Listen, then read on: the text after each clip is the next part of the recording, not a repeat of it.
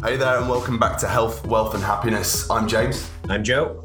And today's guest is a special one, someone I've been following closely for years, from missing out on the Olympic selection in 2012 with 2 hip replacements to going on to achieving bronze at the Commonwealth Games in 2014 and then being selected for the World Champs and Olympics in 2015-2016. The Scottish record holder Mark Dry in the Hammer joins us today. Mark, how's it going, my man? I'm all right, gents. How are you? Life is very bizarre at the minute, but yeah, still kicking. And we're going to cover into that. We're going to dive into that. But let's start this all off first and foremost. How did you get into the Hammer? How did the dream come about? Very bizarre, boring background. I wasn't a jock kid, you know what I mean? I was a little fat kid at school and I wasn't the superstar football player or standout athlete or anything like that. I lived by the beach. I used to throw stones all the time, sticks and stones in the woods and on the beach. And I didn't realise that I could throw sticks and stones a lot further than the beach. Until I think there was some school competition, like a cricket ball throw. And I do remember that. I remember doubling the distance of the second best person in the school and never thought anything of it. And I was never not pushed, but I was never suggested to take up athletics by any teachers at schools and stuff, which obviously down the line, I'm like, I wish somebody would have pushed me here, there, or somewhere, you know, kind of, what do you call it, scouted talent and suggested whether it be, oh, you could be the next Steve Backley or you should go play baseball and try and get a scholarship in the US, whatever it might be. But basically, yeah, my dad was an ex-flight engineer in the Air Force. I'd had a very military upbringing. I was destined to join the Royal Air Force. So he put me into the Air Cadets. I was very shy, underconfident, just nobody. And through the cadets, they not forced me, but there was a mandatory athletics competition, and I didn't want to run because why would you? I didn't want to jump, and I was like, well, throwing seemed the easiest thing to do, and at the lowest level, you generally find, you know what I mean, the bigger lads have a crack at throwing, and that's how it is at the earliest starting point. I soon discovered it was pretty hard to get to the top, but that's how it started, and I got hooked on, I don't know, winning basically. I'd done nothing and it just gave me desire and passion. Then I heard the Olympics were coming to home in 2012. I wasn't like a lifelong follower of athletics. I didn't know what the Olympics was when I was a kid. We weren't like a family that were like glued to the TV. And that was just it. I'd seen the rings and I just had a dream of getting this tattoo and making an Olympic team. I didn't even plan, I wanted to win the Olympics, but it was more making the team and becoming an Olympian was my lifelong dream. So, I obviously got there eventually, which was good, but that's how I started. Nothing too flamboyant. I just didn't, basically. We'll address the elephant in the room, obviously, from those who may have seen online, but we'll cover this now. A bit of a complicated issue. But from what I understand so far, you were charged with something widely seen as quite serious, and you had a hearing which was, dismissed completely. But then only 21 days later, UK Anti-Doping appealed that, and you were landed a 4-year ban. Tell us about that. What's that like? What's it been like for you? Just carnage. Obviously, it's ruined my life. It's ruined my career. I come back from surgery, and it's just been a nightmare. Dealing with it, trying to explain it, and the worst thing about it has been having to keep quiet. And you shouldn't say this, and you shouldn't say that, and you don't want to get into a public battle, and just having people question everything that you've ever done, you know what I mean? And misinformation, the misunderstanding about what's going on, you know what I mean? People assume that I've been putting testosterone into my knob and that's the end of it, you know what I mean? And taking drugs has never been in question, isn't anything to do with this case. It's to do with I was charged with tampering, which was then changed to tampering or attempted tampering. And it was about a filing failure. I forgot to fill in my whereabouts and I lied about it, which I stood up and said was wrong almost immediately. And standby is still not right. But what I did wasn't fraudulent and it wasn't tampering. Tampering is using a fake penis to put clean piss in a pot because yours will fail a test. Or tampering is letting somebody that looks like you take the test in your place, providing false ID. That's what tampering is and is intended for. And well, yeah, we can get into the details of it, but yeah, it's a living nightmare. So if you'd got caught actually doping, what would your ban have been then? 2 to 4 years is the general. So it's a 4-year ban for actually doping, and most dopers get it reduced to 2 years. I mean, Justin Gatlin, I don't have the exacts on his case, but he's been caught twice and whatever else, but his got reduced to 2 years. So many dopers get reduced to 2 years, whether it be for providing information about where they got it or whatever. So most people that get done for doping don't even end up with a full 4-year sentence. And even if they do, it's a 4-year sentence. So for actually taking the gear, you get less of a sentence than you would if you didn't turn up. Or that blows my mind. I can't. It blows everyone's mind. The public response to this has been kind of unanimous in the press and everyone else, without me saying too much. It just doesn't make any sense. From the own appeals, the appeals decision that they published was damning enough in itself that showed how ridiculous it was. And I think a lot of people haven't noted that they haven't published the decision from the original hearing where I was fully acquitted. They haven't published that. They haven't made it public. So it's not very transparent. And so how has it gone full circle though? What's happened in the interim? Nothing has happened. That's the problem with this. So the case has happened. I was charged. I denied the charges. We went to a hearing. That was fair enough. That case was completely dismissed. They've appealed me, the things that have happened in the appeal and how they've applied these rules and ignored precedent from CAS cases and everything else is beyond me. And I don't have a big part of the problem with this is I don't have the right to appeal. They're saying that I'm a national level athlete and I'm not being afforded if it was a case of appealing it, I would take it to the Court for Arbitration of Sport and I would have a third opinion on it. Because I think the huge problem with this is it's a 50-50 decision. One panel heard everything, the entire case in its entirety, live in a court or in a room, which might be a court. And then the appeals panel, there was an appeal filed by UK Anti-Doping, and at one point they claimed they had new evidence, and then they didn't, and said in the directions hearing and put in writing that they didn't have new evidence, and they just argued basically that they disagreed with the rule. They believed it was based on an erroneous decision, the anti-doping rule. And then the appeals panel, well, I can go into detail about how they've come to that decision, but the appeals panel have, long story short, come to a decision that it's 4 years. But it wasn't a rehearing of the case. It wasn't like a de novo from scratch hearing. The scope of the appeal was it or was it not an erroneous decision based on an analysis of the rules? And that was all it was. They didn't hear the case. They had access to the files and recordings from the case, but they did not hear the facts and the evidence live. That's all. So there's only 2 panels have heard this, so it's a 50-50 decision. When you play rock, paper, scissors, do you play best of 2? Best of 5. It's best of 3, best of 5. You can't have best of an even number. This is a 50-50 decision. One panel has completely dismissed me, saying that, applying the facts that every lie told isn't fraud, and that these pools are separate. These are bits that get a little more complicated, but they're completely dismissed, and that you cannot. How can you be banned for something that has no consequences? They sent me a letter saying that there were no consequences for anything on the domestic testing pool. I have no filing failures, and that there can be no consequence, and you can only be done for tampering for evading a consequence. So how can one panel come to that decision that is completely dismissed, and then another panel come to the complete opposite decision by ignoring the CAS precedent, ignoring the rules that are there, and classing these 2 pools as the same thing? And then they're ignoring that, and then coming to the opposite decision. So you've got one panel that's heard everything, one panel that hasn't. Even if we say that both panels heard everything exactly the same, that's 1 for yes and 1 for no, let alone the fact that everything's dubious about the appeal. It's a 50-50 decision. So how can you destroy someone's life and career and business? I'm a sports therapist, and I'm not allowed to treat international athletes because of this since my provisional suspension. So they've destroyed... Oh, hang on. Right, so why? Apparently, I've signed, you know what I mean? When you sign up to it, apparently there are the rules and things like that, but you know what I mean? Okay, I understand, and I'm not condoning it, I don't think it's right, but I understand if they're not letting you partake in the sport or compete in the sport. That makes sense. Yeah, if you're banned. But yeah.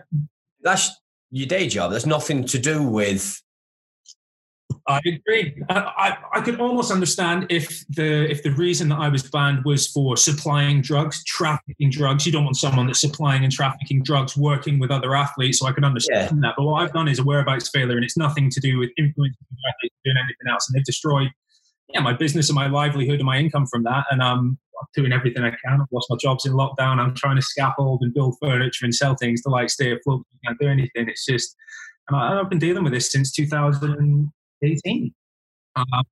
And they have the power to do that. It's scary. But no, people just don't realize I've just landed in this position and nobody realizes that they have this sort of power because nobody really ends up involved in this. You know, if you take drugs, you get a ban. And this is just such an unknown area. And I'm just discovering a lot of bad things for a lot of people. I guess it's really tough for you when you see bigger names like, for instance, like Christina Horrigue, like Olympic gold medalist. She missed 3 tests. Like no lengthy ban, national hero, never talked about. It seems like, on the surface of things, I've been in this circle, as you know, with Team GB and stuff as well. Like they sort of prop up the bigger names and then maybe make an example of, those coming through, or even the throwers. What do you think to that? Yeah, of course, it's beyond obvious. It's not about throwing shade at anyone, but it is beyond obvious, not just because it's coming out of my mouth. You've said it, I haven't. That's where the questions come from. I've heard this question countless times. It's all over the press and all over the place. That there's clearly a disparity in how people are treated. You look at Mo Farah in the Panorama that just came out. Andy Brown said the same thing from the Sports Integrity Initiative. He said in his opening gambit in his press piece that Mo Farah has lied in that interview about taking carnitine. He's gone out of the room. He's come back in and said, yeah, sorry, that wasn't true. He hasn't been charged. There hasn't been anything. He hasn't been questioned. And with everything else that's been questioned around Mo, that's their business and whatever else, you know what I mean? But everybody has read the news. No one lives under a rock, you know what I mean? It's just, and the Christine thing, it completely comes, look at Tyson Fury, Dillian White. Tyson Fury's got enough money to bankrupt UKAD, so suddenly everything disappears. So they come to an arrangement. Oh, well, he served 2 years, so we'll give him 2 years. And Tyson's parading around like he hasn't been charged. He's like, yeah, it all got dropped. And I'm like, it didn't get dropped. You got 2 years, but it was backdated, so you carry on. And in boxing, it's apparently okay. Nobody cares that anyone's got a ban. As long as they're not currently banned, that's the end of it. But in any other sport, any other connotation or association with it, you get absolutely slaughtered. And Dillian, everything that's gone on there recently, that's just been dropped completely. Nothing. You could have made a statement to go with it. Nobody's answered any questions. Everyone's just gone quiet on it. Let's just all leave it alone. And so many things just don't get asked. It's wild. I guess it's hard for you though, because Dillian recently moved to Loughborough to do all his training there, didn't he? Because I know Benji, obviously you know very well Benji, #1 javelin thrower of the UK. He obviously very connected with Dillian, who's moved to Loughborough. Obviously it's quite hard for you to say one rule for him and another rule for someone else. This is what I know Dillian. I'm friends with Dillian, and I like the guy. You know what I mean? And it's the disparity between who you are and how much money you've got in the bank and what lawyers you can afford and who you're connected to. And it's beyond clear. It's beyond obvious. It's just there. The facts are there. It's out in public. Certain cases get taken on and certain cases don't. They released in their statements that this had to send a message and this was about showing force and everything else. It's clearly being used as an example. And I'm being completely ignored by British Athletics and WADA. You know what I mean? I've stood up and said, I'm not being afforded the right to appeal here. That's a breach of my human rights. They're allowed to appeal. I win the case. I was about to say that. So you got it all got cleared, and then they appealed, overturned that. But you're not, like I said, you're not got the right to defend yourself. I'm not allowed the right to defend myself. If I was classed as an international athlete, I would be allowed to defend myself. What's the difference? Because they've chosen to put me on the domestic testing pool. So apparently if I was in the registered testing pool, I would then be classed as an international athlete. But I've been to the Olympics, the World Champs, the Europeans, 2 Commonwealth Games. I've got 2 Commonwealth medals. And I'm Scottish record holder. I don't know. There is no competition I can go to that I haven't been to. I've been to the highest level of the sport. I'm not an Olympic medalist and I'm no big name and I don't profess to be or have any desire to be. But I'm an Olympic athlete. I get these rings tattooed on my chest for a laugh, you know what I mean? And I'm not being defended. Credit to Global Athletes, an independent athletes union. They're standing up for my rights and trying to help me defend this. But the World Anti-Doping Agency, the president, Vitold Banka, he's come out and tweeted saying, as president of the World Anti-Doping Agency, I'm here to upstand for athletes' rights, this, that, and the next thing. But they haven't responded to our formal complaint. We put in a complaint, and not just me kicking off saying, oh, this was bullshit. We put in a formal complaint with the reasons and the declarations as to why the rules have not been applied correctly and how this doesn't apply and how the appeal needs to be given a third opinion. Like I say, you don't do rock, paper, scissors on a best of 2. You do it on a best of 3.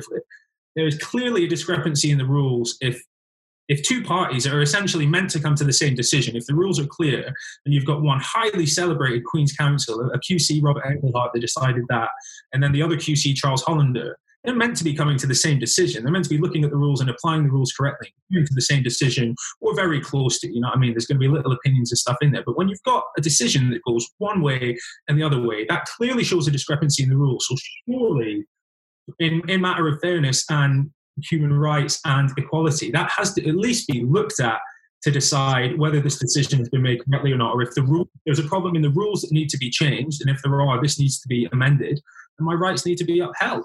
And no one's replying to me, so I can't even do anything about it. I should have the right to go to CAS. They can take it there for me. Any governing body has the right to take this to the Court for Arbitration of Sport. But obviously that would require rocking the boat, and essentially by taking it there, they would be saying that this decision hasn't been done properly. That's the thing though, isn't it? It's clear to see that British athletics is a business model. It's a business, right? And I'd be keen to get your thoughts on how it's run as a business from your side of things, but it clear is to see that they favour certain names and then make example of others to sort of balance the boat a little bit.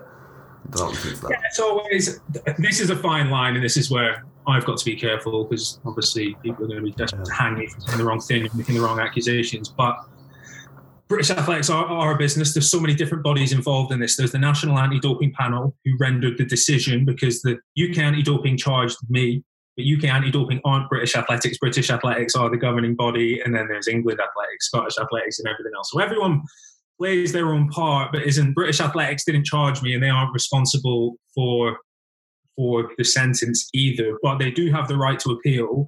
They were in the middle of going to IAAF to do something about it, and suddenly all of that's come to a halt, and they won't respond to me anymore. They have the right and the responsibility to defend an athlete that's being clearly, picked on, basically. The rules are being looked at weirdly, however you want to put that, but without sounding dangerous. But the rules are being, not going to say bent, but the rules are being, how do you even say? We know what you mean. We know what you mean. We get the idea. For sure. Judicial creativity is being absolutely stretched to its boundaries here, to try and get things to apply. And is this one? Why is this happening? You know what I mean? Someone's pulled the trigger. Why is it allowed to happen as well? Yeah. How is it allowed to happen? Who do I turn to? Like, I'm absolutely being just hung out to dry. That just blows my mind that they're not allowing you to continue with your business. Yeah. I should laugh. It's nothing to do with the sport. It's madness. Unless I'm miles off here. To me, that's nothing to do with the sport which you've been charged for. Absolutely, yeah. They'll probably argue otherwise and say that I've signed a document that says I adhere to these rules, and if those rules say that you're not allowed to treat people, I guess I've got no leg to stand on in that front. But the reality is you can't stop someone doing their income. It's just such a bizarre situation where I happen to work in that field, and I'm in Loughborough, where I treat multiple. I used to treat a lot of international athletes. You said that. You say you're in a bizarre situation, but I'm assuming most athletes will also have a day job or a side job, if you want to call it that is something to do with sport, because that's your passion. So you would, yes, some do. I wouldn't say like a massive majority. A lot are lucky enough to train full time, or a lot of them are pursuing other things, whether it be a legal career or whatever else. But yeah, a lot would definitely want to, or they're at least studying things at university that are sport related, sports science, and this and the next thing. Yeah. I guess for you, it's pretty hard. You feel just powerless right now. You know your intentions have been clear. You've said a white lie that isn't like you doping. It's not doping, and you feel powerless right now in actually continuing your career and your passion of going to the Olympics and everything else. It must be so hard. Yeah, I mean, I just had a hip replacement. You know what I mean? A hip resurfacing, and I thought that was the least of my problems. Now it's the least of my problems. I thought that was a pretty big problem. I've had 2 reconstructions. I've come back and learned to walk again from them. After my second reconstruction, I came back and got bronze in Gold Coast at the Commonwealth Games in 2018. After that, my leg fell off, and I've got a metal hip now. And it's been a groundbreaking, surgery where they've cut my femur in half vertically at the top to save the attachments and screw them back in. I've had this mad surgery to come back, and I was well on the way to doing it, and then they've flipped this appeal, and it's just wild. And How old are you, Mark, if you don't mind me asking? I'm 32, and this is the critical point. I'm done, basically. I'm not waiting 4 years and doing that. They've destroyed my career. But these are the last kind of few years that I've got left, and this has just destroyed everything. And I wouldn't even mind if this was a case of me just, you know what I mean? If I got caught for if I was taking drugs, for example, and I got caught for that, I could almost deal with it. You know what I mean? If you've made a mistake, you're like, you know what, I did something like really, really bad, you know what I mean? And I kind of deserve this and blah, blah, blah. But this is so much more than my case. And I haven't done anything wrong with taking drugs. Just obviously, you know that, but in case people click it in the wrong way. But this is scary. people should be really, really concerned by this. This level of abuse of power, and for what they can do this at any time to anyone. It's like, oh well, it's Mark Ryan, whatever. This can happen to anyone at any time. Certain people they will choose not to do it to, depending on how much money they've got and how well connected and how high profile they are. But this can happen to anyone, and the massive majority of athletes aren't big name superstars. So if they're not hitting the targets and the figures, and numbers need to be made up or whatever it is, and I'm not saying that's necessarily the reason for it. Nobody can prove that, but it is just madness the way things are going about, and how you just don't have a right. You should have a right. These people are meant to be there to defend you. UK Anti-Doping are there to catch cheats, and they absolutely should be. But there have been so many cases where the rules have been so different depending on who you are and where you're from. And it's just scary that, okay, well, who do I turn to? I disagree with this. So somebody somewhere must be able to uphold justice. And it's not a case of me just having an argument and disagreeing. The rules have not been applied properly. Like the Murray case is the cast precedent that must be followed. They've ignored it. The facts that have been set from the original hearing, everything that was put into the original decision, any facts that are outside the scope of the appeal cannot be changed. They have to be left because they were decided upon by the original panel, and it wasn't a de novo hearing, so they must be changed. The second the appeals panel have changed those facts, they're like, well, we disagree with that and we're changing it. You can't. Like, that's not how it's set out. And if there's ever any discrepancy in the rules, you must apply them how they're intended to be applied. That's how it works. And it's just being ignored. It's saying that the domestic testing pool, I'm on the domestic testing pool where there's no 1 hour slot, and you get a filing failure if you forget your word. You get 1, 2, and 3 filing failures. There's no consequence for 1 filing failure, no consequence for 2 filing failures, no consequence for 3 filing failures, other than you get moved up to a separate pool, the registered testing pool, the national registered testing pool, which Christina Hurgu was on. And if you get on that, you miss a test if you miss your hour slot. If you get 2 missed tests, again, you're on 2 missed tests. If you get a 3rd missed test, you can be eligible for 1 or a 2-year ban. So the only pool that you can be sanctioned on is the registered testing pool. In every piece of documentation everywhere, they are separate pools. And they were written as, if they were intended as 1 6-strike pool, it would be the pool. It would be 1 6-strike system. But it's the 3-strike domestic testing pool filing failure system and the 3 missed test registered testing pool system. Remembering, tampering can only apply if you're evading a ban. So on the domestic testing pool, there are no sanctions. This is my first ever filing failure. And I helped them with a case in Dakar. I provided substantial assistance. I grasped 2 people that paid off 2 doping control officers in the hallway in a World Challenge meet in Dakar. So I've been so anti-doping my whole career. And they're saying, well, if we look at it as 1 6-strike pool, then we can say if you were to miss 2 more filing failures, and then we put you up onto the registered testing pool, and then you got 3 missed tests all within 12 months, then you could get a 1 or a 2-year ban. So the direct reason for your lie must be to evade a ban, which even if it was a 6-strike and everything else, to say that that was the reason is lunacy, and that's how this sticks. I think it's mind-blowing, to be honest, but it kind of, for me, in my opinion, this is only my opinion, it just seems that it's a bit of a witch hunt, and also they need to make an example of someone to show that they are sort of regulating and giving issues for something. But I think it's, once again, it's just assumption, though. It's all just, it annoys me. You said that, but I don't see how this will I just can't see how this benefits the sport or benefits. Well, is the sport a better? Am I so, and I'm fine being called out and whatever, you know what I mean? Like, is the sport a better place without me in it? Have I done so bad?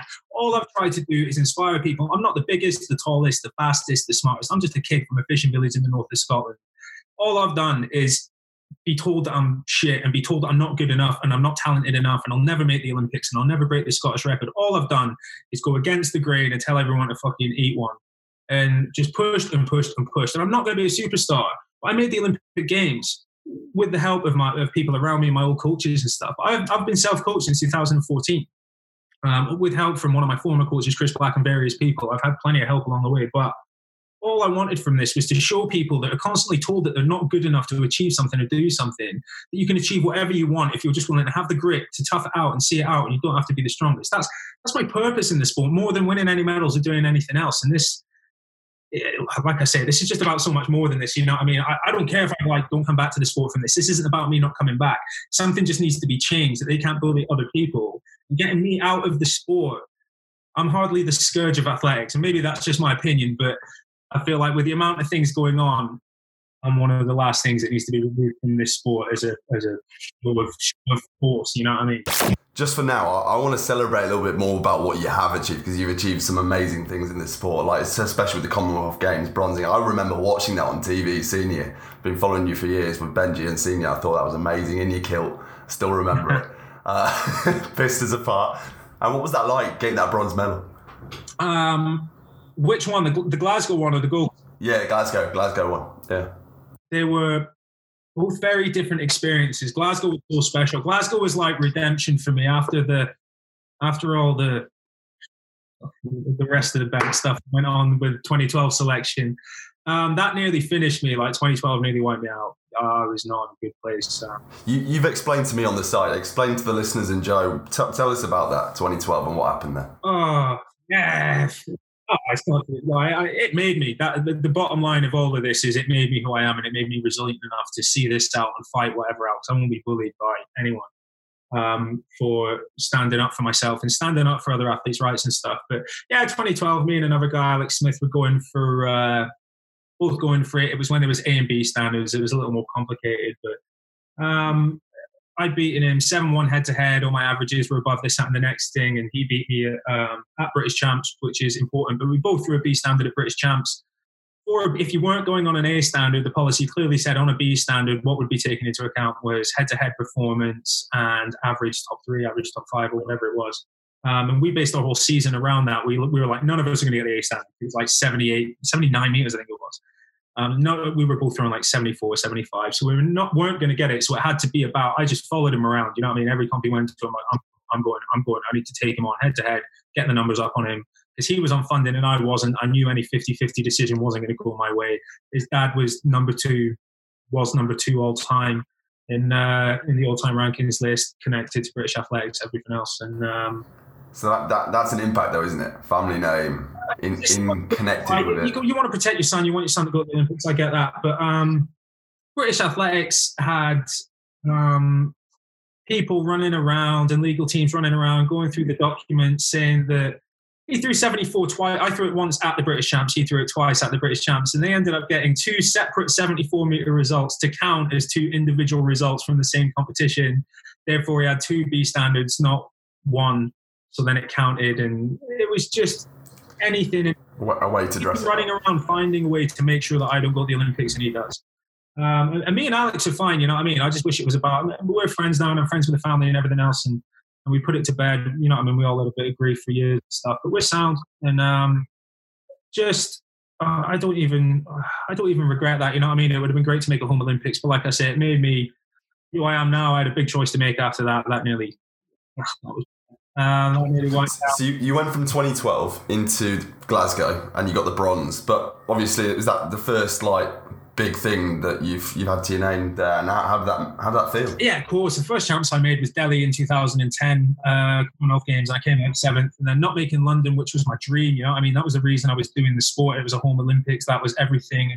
And I'd qualified. I'd done what I needed to do. It wasn't I fell short. I did everything that was required of me, and politics got in the way, which I hadn't experienced before at that level. So then redemption for me was, I obviously being Scottish, I spent 2 years living in Glasgow and from the Highlands. So most athletes don't get a chance to have a home championships in any way, shape or form because their country doesn't have the infrastructure to hold it, or just shit luck that it doesn't happen to be in your country. Even if you do have it, it happens before or after your career is over. You know what I mean? Someone starts the sport straight after London 2012, the chances of having a London Olympics in their career is 0. You know what I mean? So the chances of having that were so slim. So for me, Glasgow was like a little redemption moment, and it meant everything to me. And I know the Commonwealth Games isn't the same, held in the same regard as the Olympics, and rightly so, whatever, but it's a very special championships. It's the only championships we get to represent Scotland as a home nation.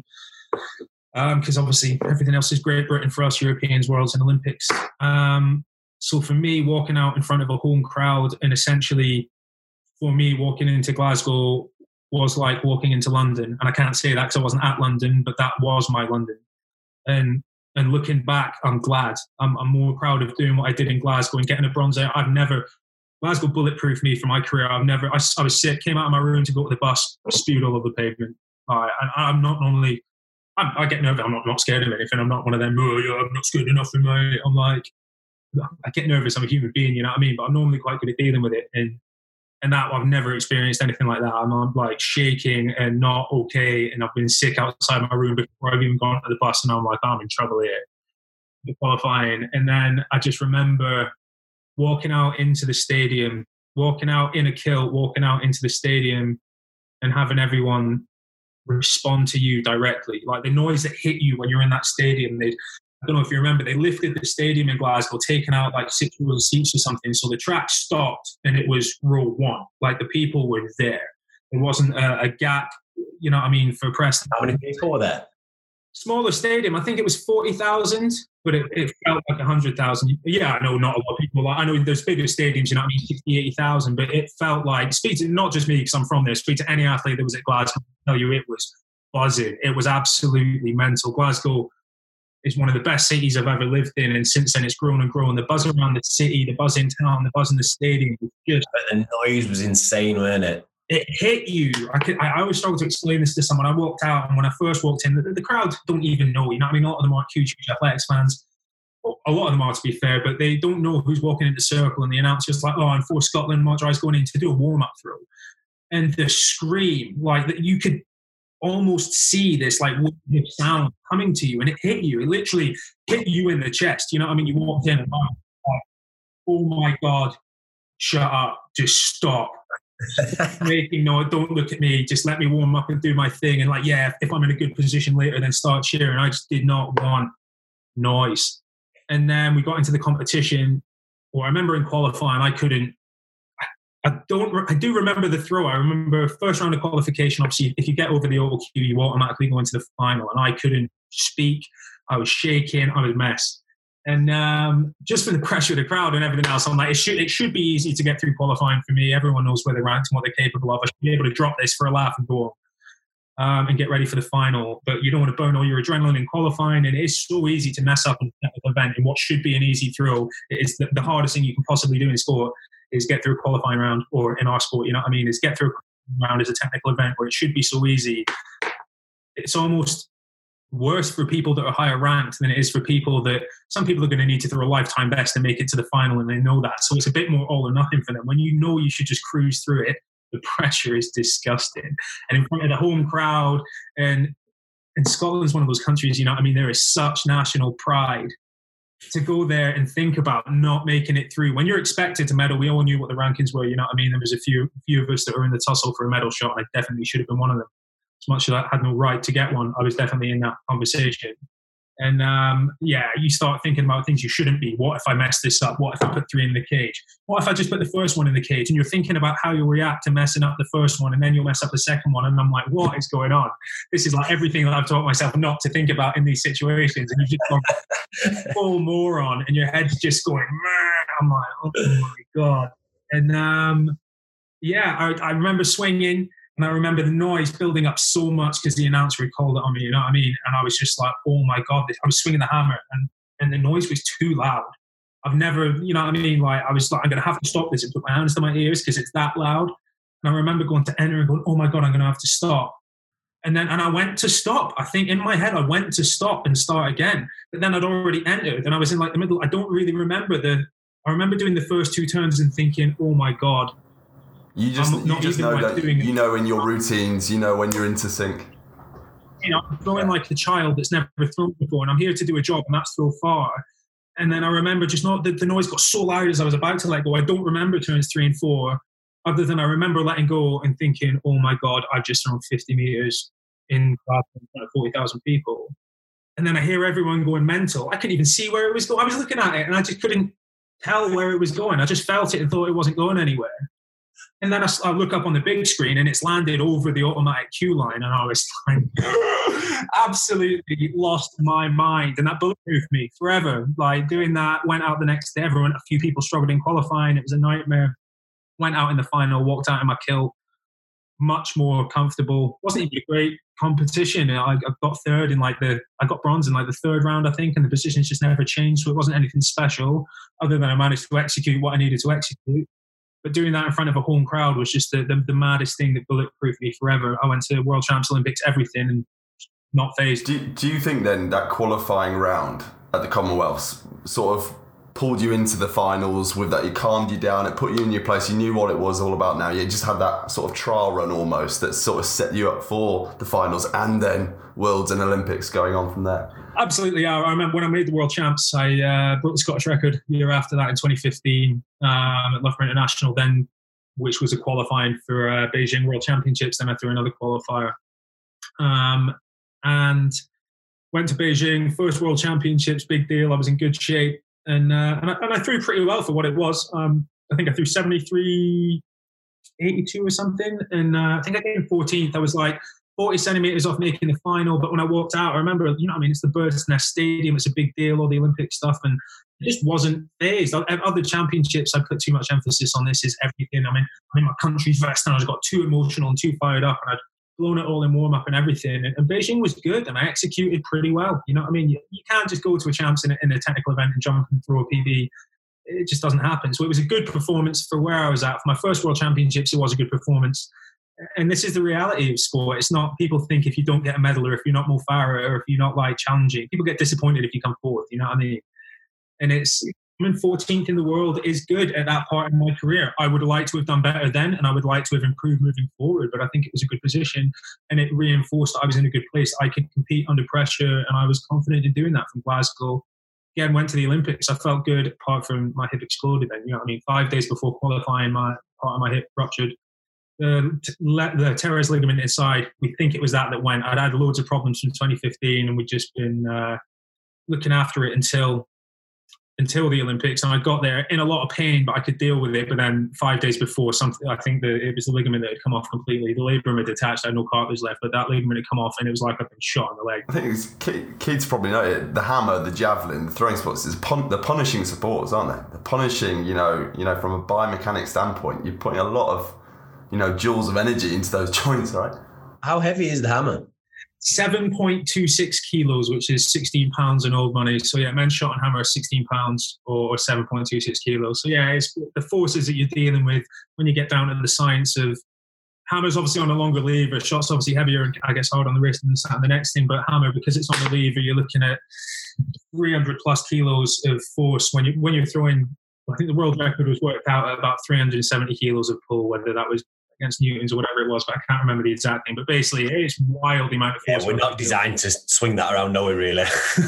I've got disc bulges in my back, herniated disc L5S1, 2 bulges L3, 4, 4, 5. I've had ruptured patellas and torn everything, stress fractures in my back, pars fracture, bulge disc in my neck, broke a disc in my jaw when the wire snapped and I bounced my head off the floor. Yeah, you get some bad stuff from stupid things and just from lifting and training and both Achilles tendonitis and both knees tendonitis. Like everything's just part of I was poor. I wasn't educated enough in. This was before I was a therapist and knew anything about my body, sort of thing. So didn't stretch properly, didn't train properly. Fell into the stereotype of I don't want to stretch too much because I'll lose my power and stuff like that. And it's amazing how some sports are in the forefront of sports science and recovery and protection, and some sports are just archaic in their approach to training and how getting things done, you know what I mean? And protecting your joints. I imagine a lot of boxers are still just banging out road miles and just crunching their knees up on concrete and stuff. And there's other ways to get it up, you know what I mean? And I get that's how it was done and it worked and it produced some amazing people, but there are smarter, more efficient ways to train now. Yeah, we had a guest on the other day who's founder of a company called Boxing Science. Yeah. We had very interesting chats about this sort of thing on how much the sports come on. And I guess not boxing. I know there's some areas of boxing that are absolutely advancing that and whatever. But yeah, traditionally, from here in time, there's a more old school thing. I know there's some amazing people doing some amazing stuff to advance that as well.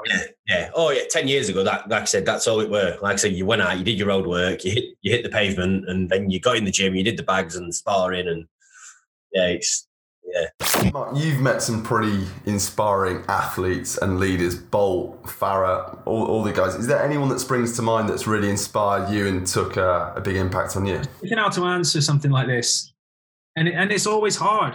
And I find it sad. I find it a sad question that there's a lot of people that have been in the sport and then they're not giving back and they're not willing to give back. And I know it's hard sometimes when there's no coaching jobs and opportunities. And there's so many people that have been in charge of governing bodies and stuff, and people that I've known well. But the saddest thing for me is people are just not willing to stand their ground, and they're not willing to stand up for what's right. There are too many people that, as an elite athlete, are scared to confront the federations. And I don't want to fight. I don't want to fall out with British Athletics and WADA and anyone. I just want justice, because what's happened to me is not right. You know what I mean? And I feel sad that I don't have anyone to turn to. I wish I did trust the federations and the authorities to do the right thing. And nobody, I can't speak for everyone, but from everyone I've spoken to, there's a massive, massive, massive, I would almost say everybody in sport. Nobody likes British Athletics or many of these governing bodies, and they don't instill confidence, they don't instill pride, and they're not trustworthy, and their actions again and again and again and again reinforce that. And if they showed actions that meant we could believe in them, I want to believe in our system. I want to believe in everyone's system, and we can. And actions speak louder than words. And I find it sad. I don't have anyone really to admire in the sport, whether it be an athlete or a coach. I've got a lot of time for Tony Minicello now that we're thinking about it. He speaks his mind. He stands up for what's right. He's very Marmite. He's opinionated. As am I, and that's fine. Not everyone has to like him or me or whatever, but standing up for your group or your athletes and for what you believe in and when things aren't being done right is admirable. So I've got more time for that than I've got for anything else. I think Christian Taylor's on the verge of doing something great. He started this movement. We've got Global Athlete doing one thing, and I think it's We Are the Sport Christians movement. And he's a big voice, you know what I mean, Olympic world champion, however many times it all is. I should know all that.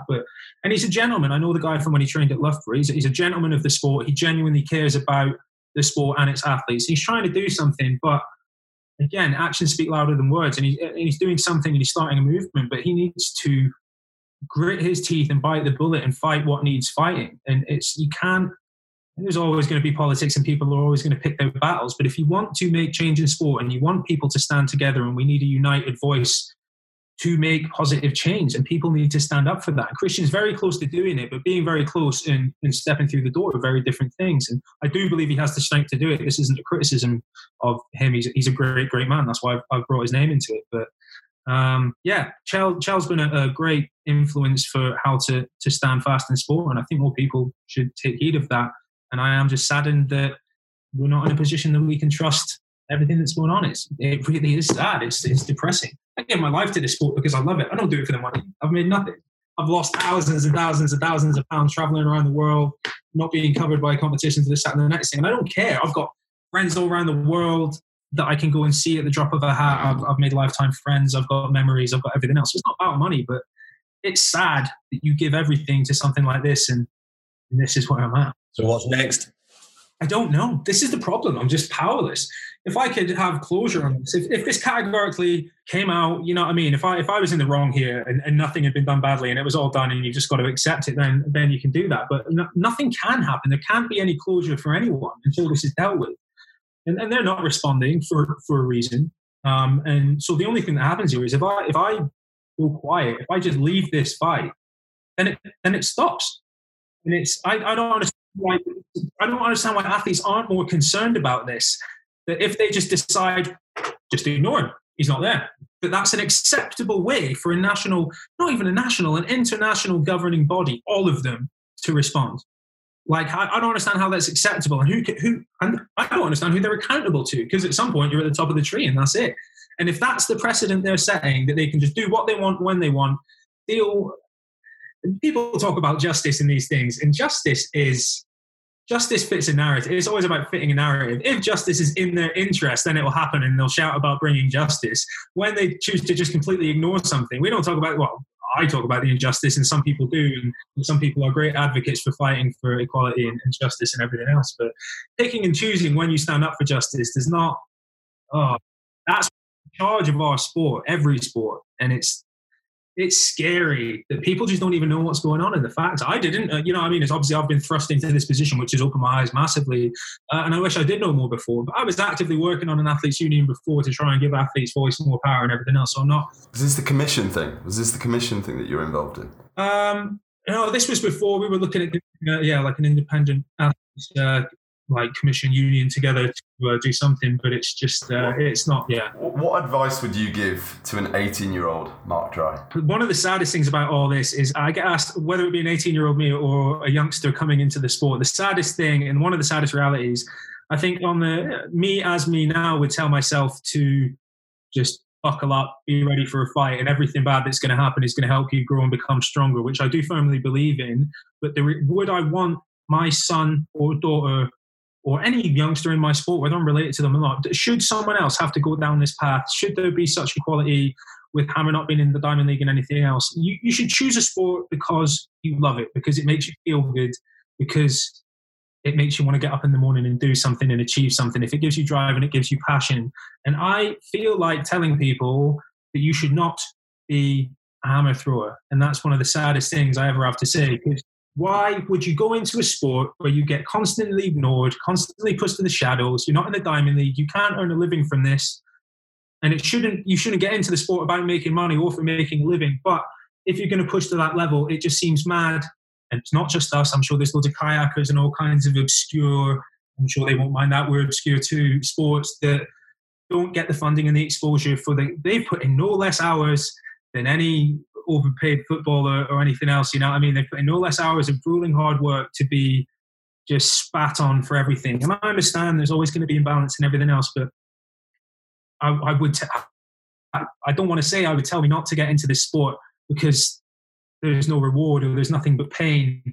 And it's not true because I've had some good stories and everything else, but a lot of people can go down my path and work as hard and not be as lucky as I was to achieve what I achieved. And it can be a miserable experience. I've 50-50 there. I've had some horrible stuff, but I've had some amazing stuff. If you get into this and you only experience the bad, and like the Olympics, you know what I mean? I made it. So many people are deserving of going to the Olympics, and it's once every 4 years. They've made the Worlds, they made the Commonwealths, they might have medalled at the Worlds, but all it takes is one injury twice in 8 years at the wrong time, and you miss 2 Olympic Games, and your whole dream of being an Olympian is finished. You can't be like, oh, well, can I do it next year or whatever else? And you can say for the rest of your life, well, I would have made the Olympics if my Achilles didn't play up or whatever. But the bottom line is, if you didn't go, you didn't go. And that will eat you forever. I'm not saying that, you know what I mean? But it will eat away at you inside forever. Like, it's hard. Where can the listeners go and find you, Mark? Where can they find you on social media and everywhere else? Everything's just Mark Dry, at Mark Dry for everything. And you're doing a bit of carpentry right now. I've seen on Instagram stories. I'm loving it. It's class. Yeah. Did some kitchens. Yeah, DIYs, obviously lockdowns, like I can't treat anyone. I work in events as well, with craft events building. We do a lot of bar building and gin festivals and other festivals and stuff like that. And obviously with social, well, there will be no public events for a long time, certainly nothing. So all of their work's dried up. So I can't work for them. I'm obviously self-employed doing that as well. So yeah, it's been Operation Sort the House Out along with everyone else. Redone the garden, redone the kitchen, redone everything else. And yeah, sold a few tables and chairs and bits and bobs, making some bespoke stuff to order. So yeah, just trying to stay afloat. Really appreciate you coming on and spending some time with us. I know it's not easy for you with everything that's going on right now, and Joe and I are right behind you, and I'm sure everyone else listening can really understand your situation. So big respect to you, mate. I know what you're going through, and thanks for your time. No, I really appreciate the support. I know it's just frustrating explaining all this because I know a lot of it's really boring, and I can sit and go through the technicals on this forever, but it gets boring to people and everything else, and people just want to know bits and bobs. But yeah, I just thank you for taking the time for. Thank you. Thanks for your time. It's been a pleasure. Nice one, guys. We'll see you in the next one. Cheers.